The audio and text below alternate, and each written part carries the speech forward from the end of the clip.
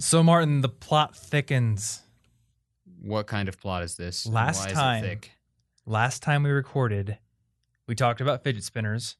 Okay. And then, creepily, Amazon recommended me fidget spinners during the podcast. Oh, yes. Before the recorded file was even on the internet for it to data mine or whatever. So clearly the robot overlords are listening to us. But 2 days ago, I got I got an email. They didn't even address me by name. They say, "Hi, lovely," and they want me to promote their fidget spinners on my YouTube channel. Yeah. Amazon told people that we're talking about fidget spinners already. I guess. And then someone's just like, "Ooh, more people to hawk my fidget spinners." They sent me a lot of different examples of fidget spinner promotional videos I could do, but I'm not seeing any vape tricks in here. So clearly they haven't found the best one. Yeah. They don't understand what the true geniuses are doing in this hot spot in the market, but I do. Yeah. Unfortunately, I don't want to promote fidget spinners on my channel. Even though you kind of are, just generically. Somebody on Twitter was like, "Why not Beyblades instead?" And I was like, that is a good point. Beyblades are cool. Yeah, I was like a champion Beyblader when I was 12. I would constantly beat my brother because I had the perfect combination of like the super spiky, really like just death outer ring, but I also had like the perfect metal middle ring. So I had a lot of weight as well. Oh, okay. And then I had a good like pointed bottom to my top. Fair. That's a confusing statement. The whole thing is a top. Oh, yeah, but because there is it's a top. There's Yeah. like the needle thing, but you could get like a rounded one or like a sharper one. I thought the sharper ones were cooler. I mean, kids are going to think sharper things are cooler every time, probably. Yeah. But yeah, champion Beyblader. So predicting it now, Beyblades are going to make a comeback. You should check your Somehow. Amazon recommended. Is our Beyblades in there now? Good question. You know what, though? Amazon probably is like on to us being on to them. Amazon, sell us some Beyblades. All right, Jeff Bezos, what's on my homepage right now? I've got a bunch of video cameras and microphone parts. I've got Nintendo Switch cases. No Beyblades. That's good because I would have been very concerned. That would have been too much. I think we would have had to just stop the podcast right there and ran out of the room. Yeah, that would have been too much. I don't think I would be comfortable because that's like beyond a doubt too coincidental. It's true. And I can't convince myself it's okay. And any smart robot overlords would definitely sow the seeds of doubt so Yeah. that we just remain on the fringe as crazy conspiracy nuts rather than, the actual, what do they call those? Like Paul Revere, British are coming. Harbingers? Is that the word? I don't know. I don't know. Like the first people who call out and alert people. But no, we just are crazy, which is fine. I'm Yeah. fine being crazy. Anyway, so apparently you came up with the topic for this episode. Yep. And well, somebody was asking about it. what's the gist here? Drop out of school? Just don't go anymore? No. Sometimes just they were asking about the decision-making process when it comes to changing your major. And Okay. obviously it's a big decision.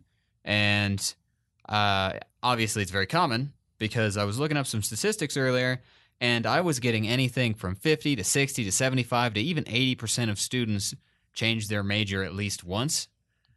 That's crazy to me. And because basically all of them said a whole lot, I decided that was the point. So I don't really care the specifics of their tests at this point. The point is you're not alone if you want to change your major or if you have. Apparently, it's very common. Yeah. I was a virus in my my dorm. Oh, yeah, because how many people did you get to change majors? I would say about half of my friend group or more changed. Yeah, see, 50% of people changed their majors, and it's because of Tom. It is because of me. I am a virus, and I will not stop until the entire world is MIS majors. That's going to cause some problems. Unfortunately, just like in Pandemic, Madagascar is always the tough one, and it's going to be very tough for me to convince lemurs in Madagascar to switch to management information systems and manage networks.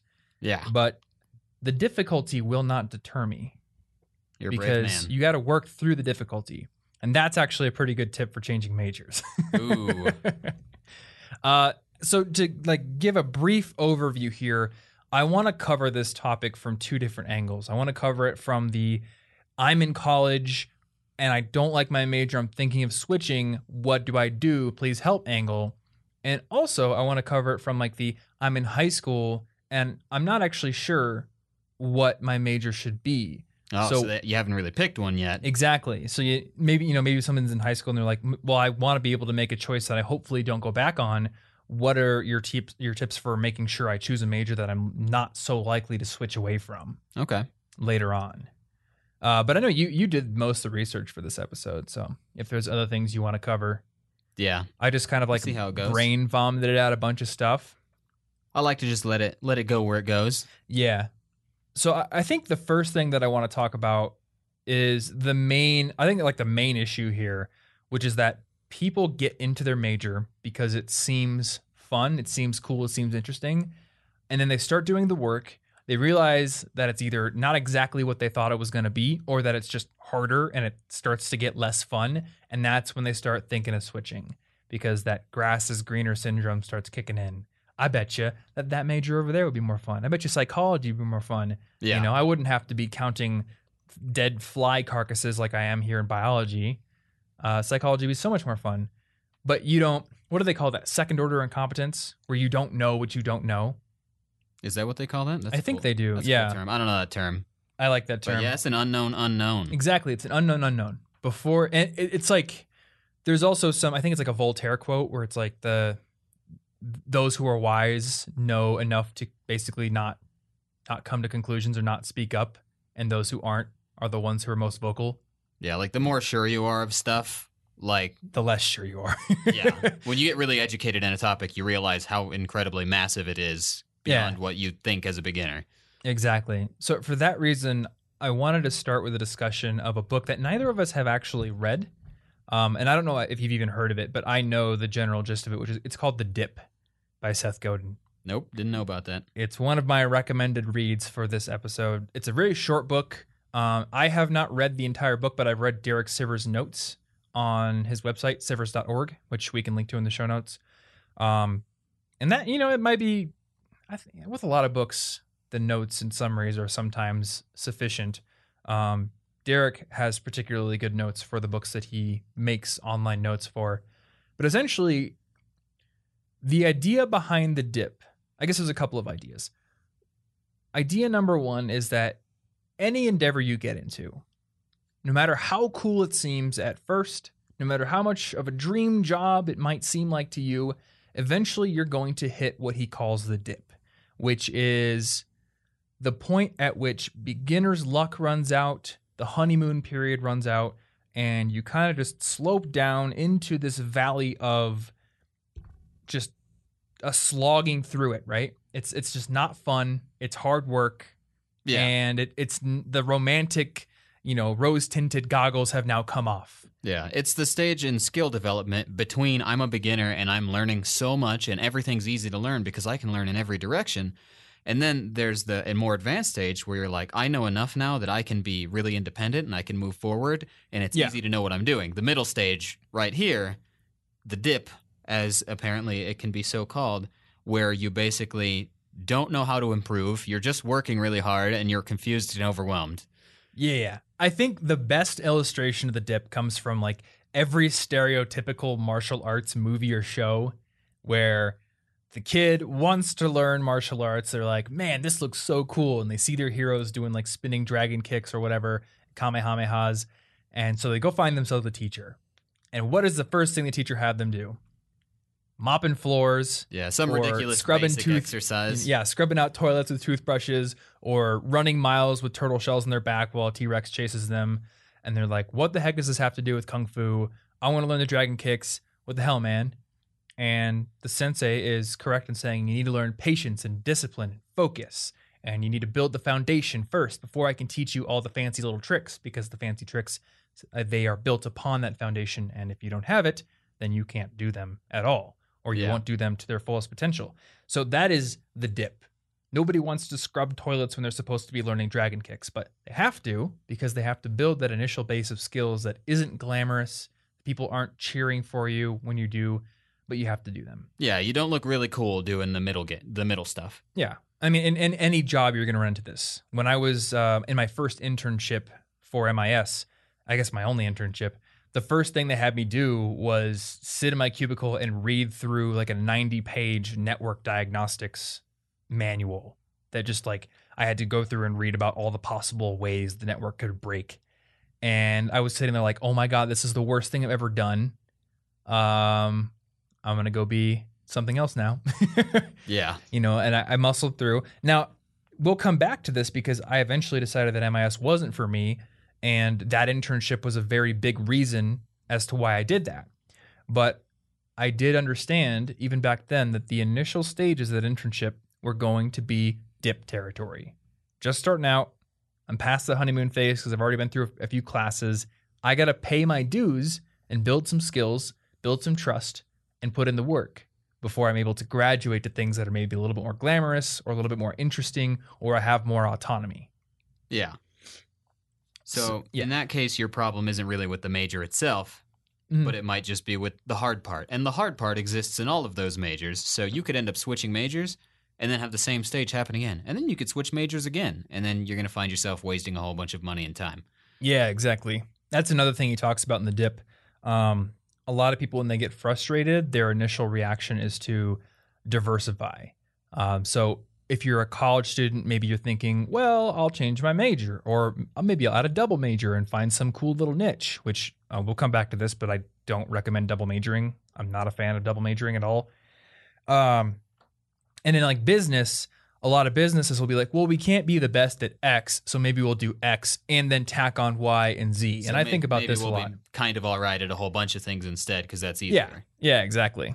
And sometimes I worry that like I'm susceptible to that temptation because sometimes I'm like, well, what if we did this, and this? Yeah. Rather than, it's very tempting. Yeah, it's very tempting because I look at a lot of different people in a lot of different fields, and it's enticing to go in all those directions. But I know that I cannot go in all those directions because the people who are the shining paragons of success in any of those fields are the ones who didn't diversify very much. They're the ones who knuckled down, worked through the dip, and became the best. Yeah. And that's like the dip, that book uses that word a lot, becoming the best at something, the best in the world at your certain skill or endeavor. But he also says that eventually quitting is a strategic move. It's not necessarily failure. If you realize that what you're doing is not aligned with your goals, or it's not what you thought it was going to be, there comes a point where quitting isn't so much an example of you just rejecting the work in the dip that's necessary to get to the good point. It is a strategic decision to pivot yourself into something that's more aligned with what you actually care about or with what you're meant to do. The challenge comes in figuring out like which is which. How do I know? And that's very tough.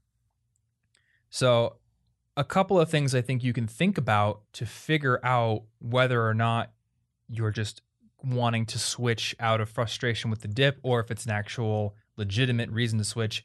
Number one, how much work have you put in so far and how much of it has been hands-on? A lot of students switch because they don't like their classes, and this can be a reason to switch, but if you've had no experience in the working world at all, how do you know what working in that major is really like? Because your classwork is often not a representation of what the real work's going to be like. Yeah, it could just be frustration with the academic environment where you've got homework and essays and assignments and group projects. Yeah. I mean, I don't know about you, but my jobs in IT were quite different than anything I did in class. My jobs taught me 1 billion times more than I ever learned in any class other than my language classes because that's not related. Yeah, that's very true. Hands-on experience is what gave me like all the knowledge I have about anything tech related. Mm-hmm. Well, you went through a networking degree, right? So maybe your classwork was a little more aligned with what you were actually doing. Well, and since it was a community college, we didn't have 2 years of basically gen ed requirements. It was directly hands-on doing a bunch of stuff. Yeah. I mean, for me though, really the classwork didn't really align with what I did in my internship. I mean, I did have a networking class, but in that networking class, we never actually touched a network. We never plugged in an Ethernet cable. We never went in to configure router settings. It was all theory. It was all, here's what a star configuration looks like versus a bus configuration. Here's what DHCP means. It was all just sitting down and learning information and then writing it down on tests. And we never did anything hands-on. Whereas in my internship, I was actually going into firewalls, changing settings. I occasionally went into a server room and watched them do an upgrade or swap a server out. And my other jobs, I was literally doing hands-on work with computers, removing viruses, fixing internet problems, all that kind of stuff. So it was very different, which is why I try to tell people, get hands-on experience as soon as you possibly can. That can be in the form of a part-time job on campus that's well aligned with your major. It could be a research opportunity with a professor if you're in a more like hard academic major, like biology or math or something like that. Or it could just be a side project that uses the skills you're learning in your major. Yeah. Because if you don't get that experience, it's really hard to tell if it's for you or not. Yeah, and as a bonus, the experience is obviously great for resumes and things later on. Definitely. Yeah. Yeah. Did you have the same experience I had where I think it was MIS 432 that the professor was like, hey, everybody, go around the room, introduce yourself, tell us one cool fact about yourself and how much IT experience you have.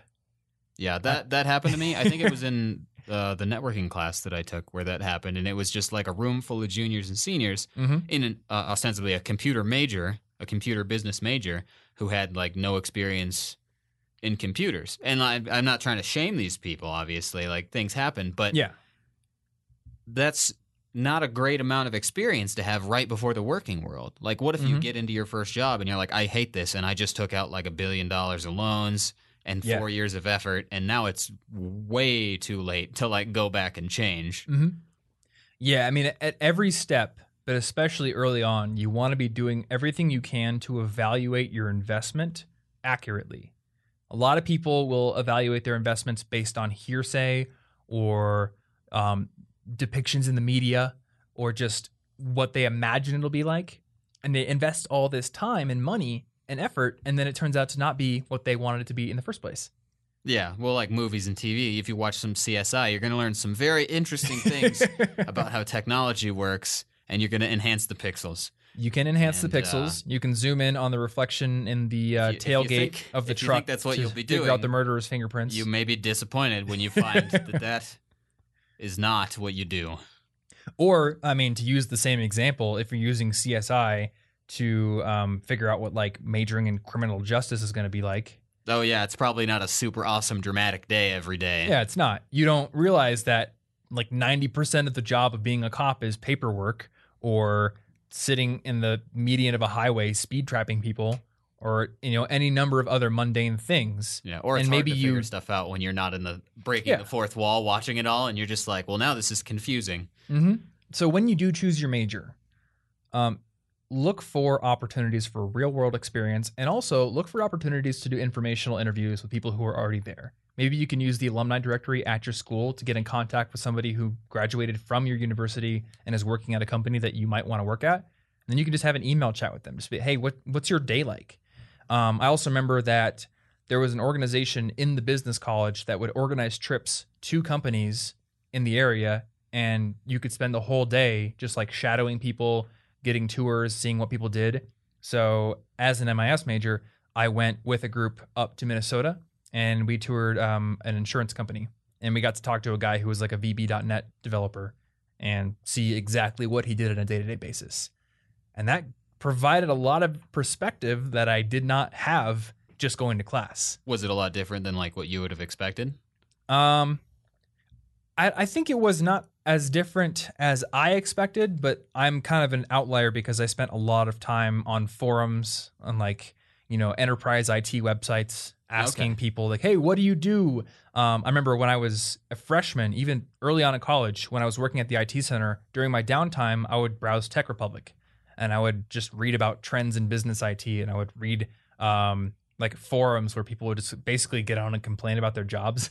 Oh. So I had gotten kind of a little bit of experience. I also, because I had a job on campus in IT, I had gotten some experience.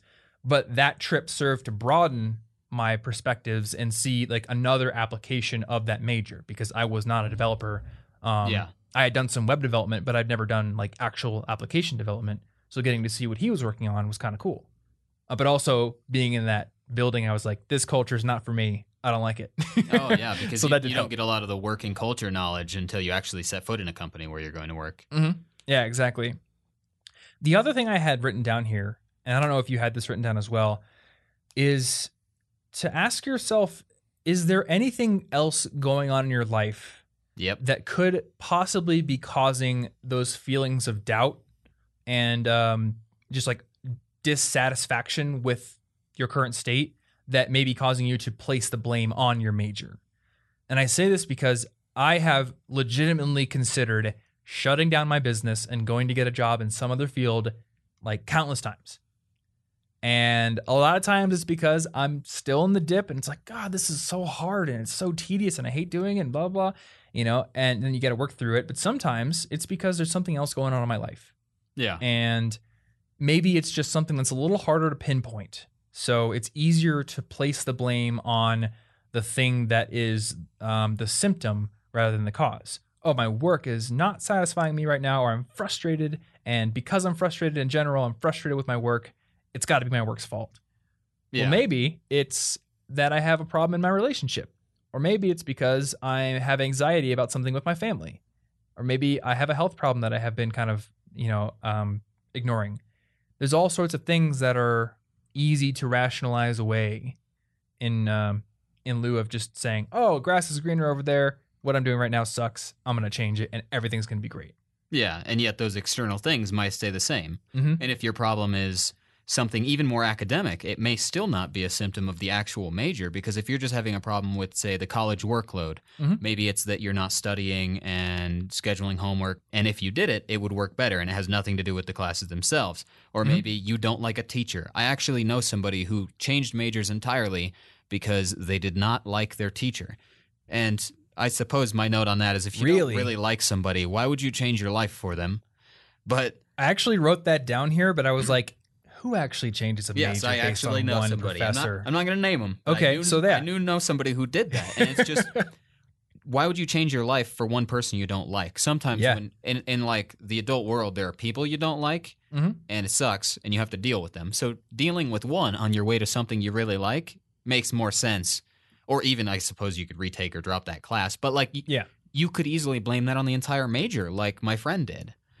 And there are just so many things that might be the root of the problem that aren't going to change. And you're going to change your major. You're going to get behind. Maybe you'll need to take out more loans. Maybe it'll take you another semester to find out, wait, I actually liked the first one better. So it's good to ask yourself what's actually wrong. And how did you pick your current major in the first place? How did you pick the first major? Was it your family forcing you to?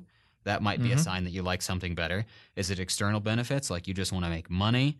Do you actually like the day-to-day work and challenges of that? Because that's a sign you should tough it out. Or is it some movie image of the kind of person that you think does it? Yeah. And those last three criteria you mentioned all relate to a story that I'm sure both of us had written down. Oh, yeah. One of our best friends started off majoring in computer engineering.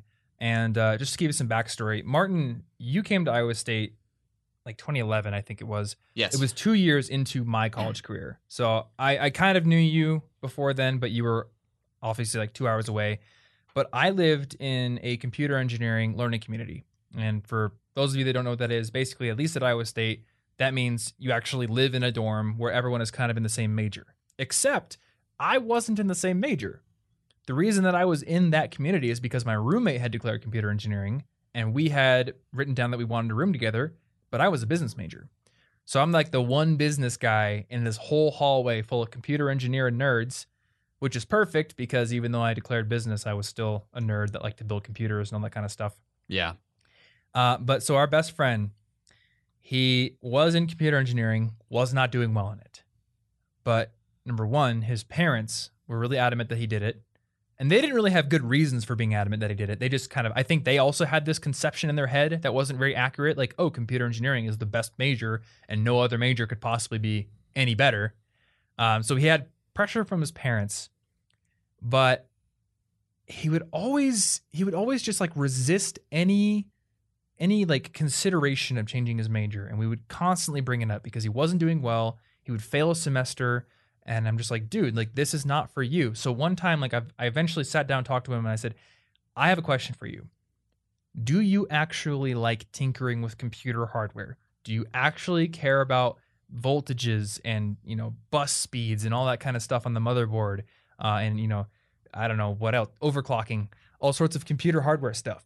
Or do you have this image in your mind of how cool it would be to be this awesome computer hacker engineer guy? Like, do you basically want to be Tank from the Matrix or one of those anime characters that can just like type at a zillion miles per minute and then zoom in on the killer's IP with a Visual Basic GUI? Yeah, like Hacker Man. Like Hacker Man. Yeah. Do you want to hack people back in time? And he just like puts his head down and begrudgingly says, I think it's the second one. So there was the final like admittance. Okay, you don't actually care about the work so much. It's the image in your head, which is partially, I think in his case, mostly defined by media. Yeah. That's not a good way to choose the work you're going to be doing 8 hours a day, 40 hours a week for a very long time. Yeah, it's the work you experience. You're not like viewing yourself from a third person going, look how cool I am. Yeah. Now, in this case, the story has a happy ending because, and this is another tip that we were leading into, ask yourself, like, how much is this going to set me back? And how much more resources will it take for me to switch? Like, how much more money, how much more time? Now, notice we're not talking about how much you've already invested so much, because we do want to avoid the sunk cost fallacy here. Yeah. Where you think about the effort you've already invested and you use that to make your decision or influence your decision. And you have to realize that those costs are sunk costs. They are costs that you cannot recover. So yes, they factor a little bit into, okay, yeah, I could continue down one path more easily than another one, but the costs that are sunk that you can't recover, they don't factor into what you want to do. Yeah. So you should only be considering like what's the best for you going forward. yeah. And what those previous loans or whatever allowed you to do is part of that. Your ability to pay off those loans in the future is a part of that. But the loans themselves are not. Right. So, I mean, you do have to consider what the costs in the past, like what their future ramifications will be. Like in the case that, okay, you went into be an anesthesiologist and you've already put in 10 years of work and you have $250,000 in loans, and all of a sudden you hate your rotations and you're like, man, I want to be a painter. Well, yes, that $250,000 of invested loans and all the time you spent is a sunk cost, but you have to pay back those loans as well. So think, is there a future cost that is attached to my sunk cost? So when we're talking about sunk costs, we're talking about costs that are dead, buried, unrecoverable, and won't come back to bite you in the future. So the time that has been invested. Don't think so much about that. Think about what matters to me. Am I making an accurate assessment? And do I have the resources, or what is it going to cost me to switch? So is it going to be an extra $50,000 in loans? Is it going to be an extra 10 years in school, whatever it may be? So in the case of our friend, we ran what's called a degree audit. And I think most universities have this. It may be under a different name, but you can basically go into the user profile you have on the university's website and see how far you are in your major.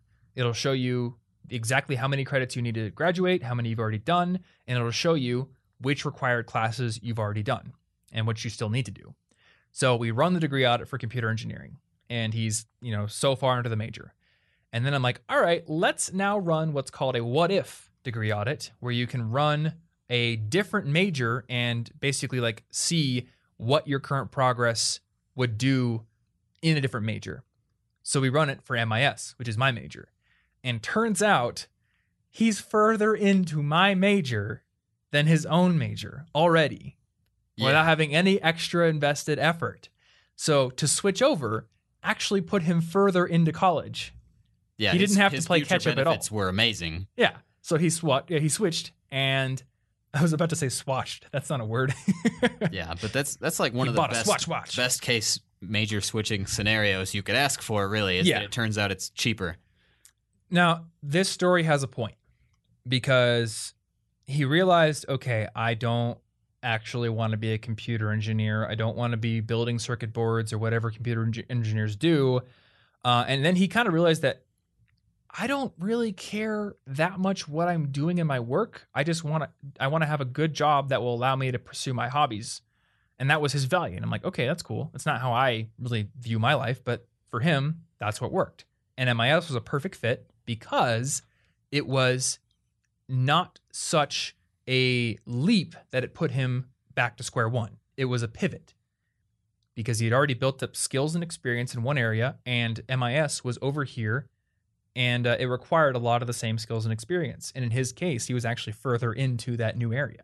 Yeah, so they're he both pivoted into something. computer-related. Exactly.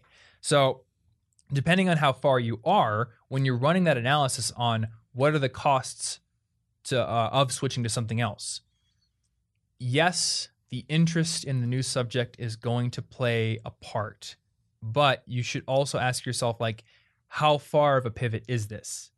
And this is where my second reading recommendation for the episode comes in. The book So Good They Can't Ignore You by Cal Newport. I think every student should read this. But he talks about this idea of the adjacent possible. Now, in science, the adjacent possible is essentially the level of technological or scientific development that is just beyond our current level. And this makes sense. If you can think of like all of our scientific and technological knowledge as like this big bubble, and you're kind of just like reaching just outside the bubble, because most scientific breakthroughs aren't just complete crazy strokes of genius that one person has that like leaps us forward 100 years. It's more like we're here and maybe we have like light bulbs, but they suck. And then somebody figures out a way to make the filaments not burn out so fast. Like a teeny tiny little pivot. Oh, bam. Or we have this crazy, awesome telegraph infrastructure all over the world. People are just tip-tapping away with Morse code. And wow, what if we could actually talk to each other with voices instead of Morse code? Well, it turns out you just need a few more wires, each representing a different tone, and then you can represent voice pretty well. So Alexander Graham Bell didn't magically create some crazy new alien technology when he created the phone. It was just kind of a mod of telegraph technology. It was like a remix. Yeah, just a little bit better. So the way he applies this idea to pivoting in your career is to find something that you can apply at least some of your current skills and relationships and experience to. Otherwise, it's really tough. He gives an example like of what not to do, where there's like this lady, I think she's like an account manager or accountant or something at a big corporation, and she's like, I want to start a yoga studio, and does it and promptly fails because no experience, no relationships, no nothing. But our friend's case is like the opposite.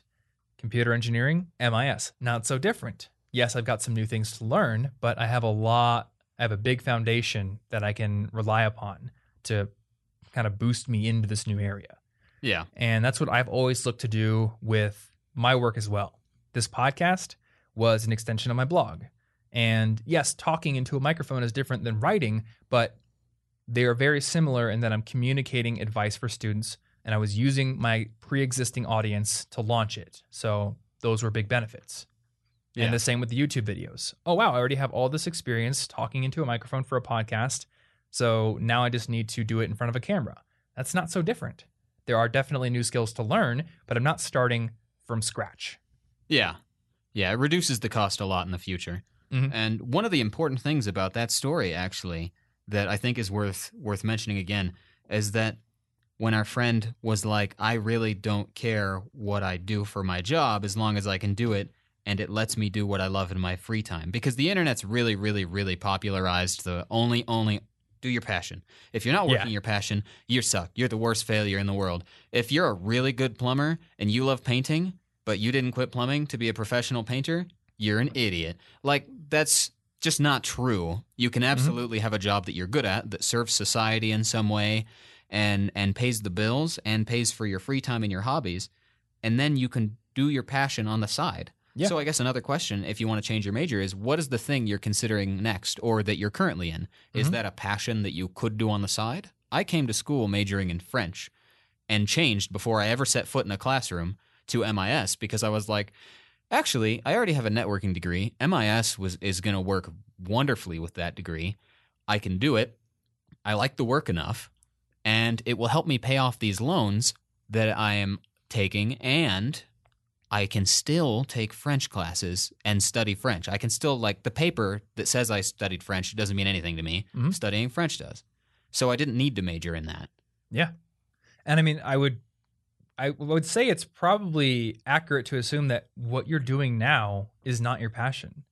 Like, I know that you enjoy doing this podcast and Oh yeah, I like you enjoy it, but doing the it's work not with like CIG, but it's not, you're not really doing I foreign didn't language work. dream of like being on a podcast. Yeah. I just like it, and I think it's helpful, and it works, and that's it. You can like your job, and you could even love your job, but it can still not be your passion, the thing that drives you every morning when you wake up.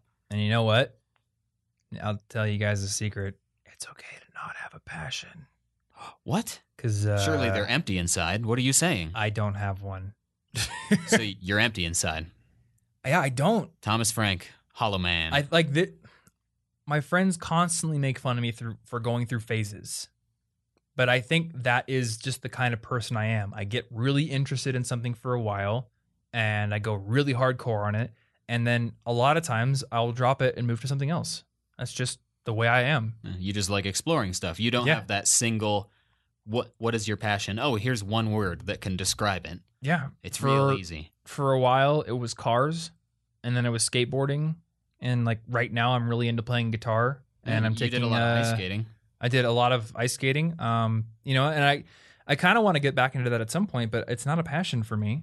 And I'm taking a game development course. Like, there's a lot of things that I'm really interested in doing, and even with work. Like, sometimes I'm really, really excited to make videos. Other times I'm really excited to make podcasts. And sometimes I'm like, I'm going to get a video out, but honestly, right now, my excitement is in like working on this product that we're going to build, or just optimizing business workflows. And like, this makes me sound like a huge nerd, but sometimes I really, really enjoy sitting down and just doing financial planning. Sometimes like opening my fun. spreadsheets, and I'm just like, yeah, I really want. Like, I coded this crazy Excel spreadsheet that maps out like predictions for all my business profits and expenses, and ties it into individual profits and expenses, and I can do like modeling for my investing and for taxes and everything. And I went through and I coded in the tax tables from the federal government and the state taxes. And it's like, it's the most boring sounding thing ever to most people, but I had so much fun building it because it's like super logical. And sometimes like coding like that, I love doing that. Yeah. And I honestly like web development sometimes, but I've realized that I can't just jump back and forth between every single little aspect of the business just because I have an interest in it. Because if I want to make progress, I do have to eventually delegate some of that. So that's why you take care of the web development now. And Anna takes care of a lot of the graphic design now, because I have to make myself focus on certain aspects. But that doesn't necessarily mean that those aspects are always my passion. It just means that those aspects are the most profitable or most logical for me to focus on rather than delegate. Yeah. So, what else did I have in here? Oh, so the other things I want to talk about is, number one, how do you make your major feel more fulfilling? Because obviously everyone's going to hit that dip, and we can give you the trite advice to just push through it and do the work. But there are some things you can do to make it more fulfilling. And I'm just going to take a couple of tips from this article I found over on Cal Newport's blog. It's called the Roberts Method, and this is advice that he got from a professor. I don't remember exactly which university this professor was from, and I didn't find all of his tips helpful, but the first two I found helpful. So the first one was do less. So resist the urge to double major and join a zillion clubs. Basically focus in on your major and find activities that relate to it in some way. Doesn't mean you have to literally do nothing but school. If you want to join guitar club or downhill skateboarding club or something, like, do that. But if you find that you are overwhelmed and you have no time to truly invest yourself in the work, then obviously you're working in the shallows all the time. It's going to be frustrating. You're going to be dealing with a lot of stress because you have so many things going on, and that can make your major feel unfulfilling, and you can feel unhappy because of that. The other thing they said here is, there's a quote here. Last weekend, we were looking at Fulbright Scholar applications at a committee here. The ones that were fascinating were the ones that were deep, not the ones that were broad. So basically, it's just saying, like, if you go deep on your major and you can show that you have really invested a lot of time and gotten real specific with what you're doing, that can be very, very impressive. And then the other tip was to synergize your courses. And by this, he means look for synergies between classes, like two classes that maybe cover the same topic from different angles. Because once you do that, you're studying the same topic, but you kind of get like this feeling of mastery when you understand it from different perspectives. And I think it's easier to remember what you're learning when you are learning it in different contexts as well. Yeah. And with that kind of experience, you can start to apply your own thoughts to it rather than just parrot whatever the teacher said or the book said. Mhm. Because you can think about it from another angle and say, oh, that's a really interesting connection that the teacher didn't mention, but now I'm thinking about it, so now I feel smart about it. Yeah, exactly. So did you have any extra advice before we move into the I'm a high schooler section? I guess earlier we were talking about weed out classes, and I guess that's yeah. worth mentioning. If you do really like your major and the beginning stuff is really hard, sometimes they do have courses that are meant to kind of cull the less dedicated. Yep. And it's gonna be difficult. Or maybe you just don't like your mildly unrelated feeling prerequisites that happen. Mm-hmm. And if you really think you're gonna love the major stuff and you maybe have experience in the work and you know it, you might just have to push through that and it's gonna be worth it. You can't just abandon your hopes because the first steps are annoying and unrelated. Yeah. And you know what you could do? Look at the course syllabus for your whole college career and look at the later courses and see what they focus on. And then ask yourself, is there anything I can do to start getting some hands-on experience with those topics now? Yeah, like right now. Yeah. Yeah. Like in the MIS curriculum, the networking class isn't recommended until you're a senior. But I did networking in my internship after my sophomore year. Yeah. And then I was doing virus removal and all sorts of cool IT stuff during my freshman year. So But on top in of your MIS introductions, you still feel like you're doing something. Yeah, and in MIS, like you don't do anything IT related until you like sophomore year for most people, and then even in that case, you're taking MIS 330. At least that was the number for us, and that class is just all like sitting in a lecture and writing down notes on processors and computer history. Like you don't really get hands-on experience with anything related to MIS, like coding, network design, databases, anything until your junior year. Yeah. So that's 2 years of doubt because you're just going through these prereq classes, doing nothing related to what you thought you'd be doing. And that can cause a lot of dissatisfaction. Yeah, and you're scared you come to year 3 and you're like, oh, I don't like this. But unfortunately, now it's a lot harder to switch and I'm going to have to think more about it rather than switching first semester when most of your gen eds might cross over and it's really easy. Mm-hmm. And I mean, I think most college students thinking about switching their majors are very aware of that. They're very aware of the fact that switching later on means sacrificing more, wasting effort, quote unquote, all that stuff. So do whatever you can to get a taste of what those later classes are going to be like, and to take it further, to get a taste of what the work is going to be like. Do those informational interviews, join clubs, do anything you can. Yeah. Ask people questions. And if there's really nothing else, find somebody who's already taken a class. See if you can just flip through their textbook and say, what kind of topic is this? Oh, that's really cool. This chapter is interesting. Yeah, exactly. That's something. It's more than nothing. Mm-hmm. So if you're a high schooler and you're like, man, I hope that I can just find the perfect major for me and never, ever have to switch. But how do I do that? I'm so scared that I'm going to pick the wrong one. I have a few suggestions here.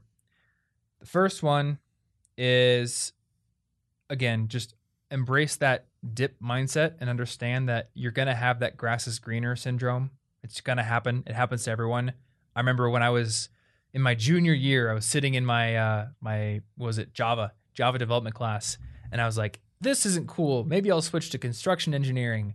And I remember like looking through the course catalog and making this whole plan. And then like 2 weeks later, I was like, maybe I'll switch to statistics instead. That sounds interesting. And then I kind of realized like, I'm doing the same thing again. It's grass is greener syndrome. And now a good illustration of this happens every time I walk into Barnes & Noble. I'll look at all the sections and everything seems interesting. I'll go to the computer section and I'm like, ooh, I could learn Visual Basic. Ooh, I could learn digital photography. All these things. And then I'll go to the business section and like, man, I would really love real estate investing. That would be pretty cool. Or maybe I'll become a day trader. But here's the thing. Everything looks interesting when it's a well-designed book cover. It's not as interesting once you get into the actual text and start having to read for hours on end. Yeah. So yeah, it's probably a good idea if you're thinking about switching or there is any sort of grass is greener kind of thing. Maybe list out what are the negative sides of the new thing I'm considering? What are the parts that really are going to suck, and am I okay with them? Mm-hmm. Yeah, and just embrace the fact that it's difficult. Oh, one more thing I just remembered. I did say that I would touch on this again. With regards to do less, don't double major. It's so tempting. I remember when I was going into MIS, the advisor was like, "Hey, you know, a lot of people who double major in accounting and MIS build this really great skill set where they can go into like forensic accounting or, you know, computerized accounting." And I was like, I was really tempted by that. I was like, yeah, man, getting into that niche would make me really hireable. But the problem is when you double major, you're just like piling more and more coursework on yourself, which makes it harder to go deep on one subject and takes time away from your ability to do extracurriculars or to immerse yourself in a side project. Oh, and the other thing that I wanted to say, I almost forgot this, but this is very important. If you're considering switching majors, ask yourself, do I actually need to switch my major to do the thing that I want to do now? Or can I finish out my major, have a college degree, and then pivot into that new career area anyway? Because to be honest, a lot of jobs and a lot of like HR recruiters are just looking for a college degree. Yeah. Not always. Sometimes they want a specific thing, but in a lot of companies, if you have a 4-year degree and then you can demonstrate that you do have the skill set to do what they need you to do anyway, then you're going to get in. I think I read a statistic somewhere that said like 70% of people working in IT infrastructure don't have IT degrees. And I remember working with people at my internship and they were like, yeah, I actually majored in philosophy, but obviously couldn't find a job in that. And I had some computer skills from a part-time job I had in college, so I got hired here. And now I have a full-time job. And in my case, I did my internship and I realized IT ain't for me. And at the same time, my blog was starting to get some traffic and I was really interested in the possibility of maybe taking that full time. So the thought crept up. Maybe I should switch to journalism or English or digital media or something like that, because those would be better aligned with this whole idea of starting a blog. But then I realized that would set me back. It would create more coursework, more homework, more tests for me to study for. And what could I do better with that time? I could write articles, or I could reach out to new bloggers and build new relationships. I could work on my site design. I could literally get that education through the course of building the blog. And I mean, I think this business, this podcast you're listening to right now, is a testament that it didn't matter that I switched to a more relevant major. Because I was able to get the experience. This isn't what MIS prepares you for necessarily. Yeah, no. A lot of parts of this business are related, like the web development, the computer stuff. It's a little bit of a pivot. But did we do any web development in MIS? Yeah, actually, that's also a pivot. You're right. I learned that on my own time for the most part. We did some Java, so I know what a compiler is, and I know some programming.